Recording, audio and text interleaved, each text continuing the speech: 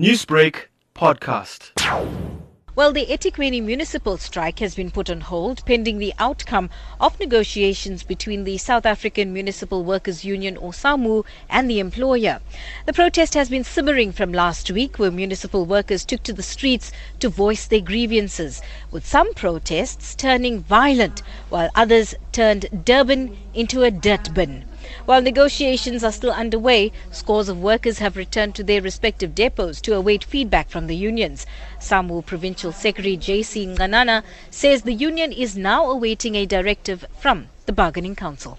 The meeting between ourselves and the employer that continued yesterday did not come to some sort of conclusion. The only thing that occurred, because there was a commissioner from CCMA with the intention of trying to resolve the impasse. He made some recommendation that parties will have to consider, and if there is any consensus about it, then they will look at the ways and means of how to set them in motion.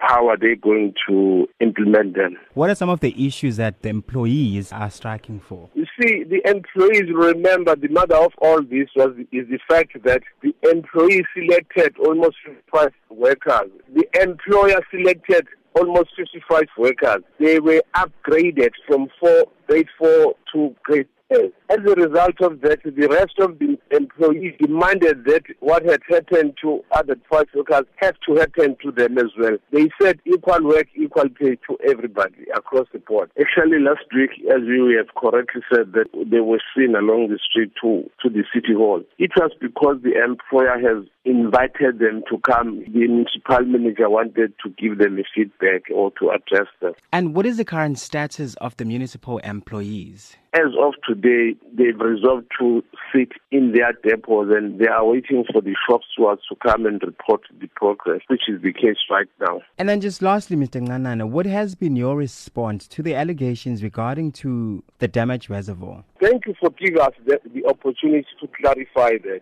Actually, we expect the municipality to apologize to SAMWU, because initially the municipality officials misled the society by saying they suspect that SAMWU is a prime suspect to blast the reservoir.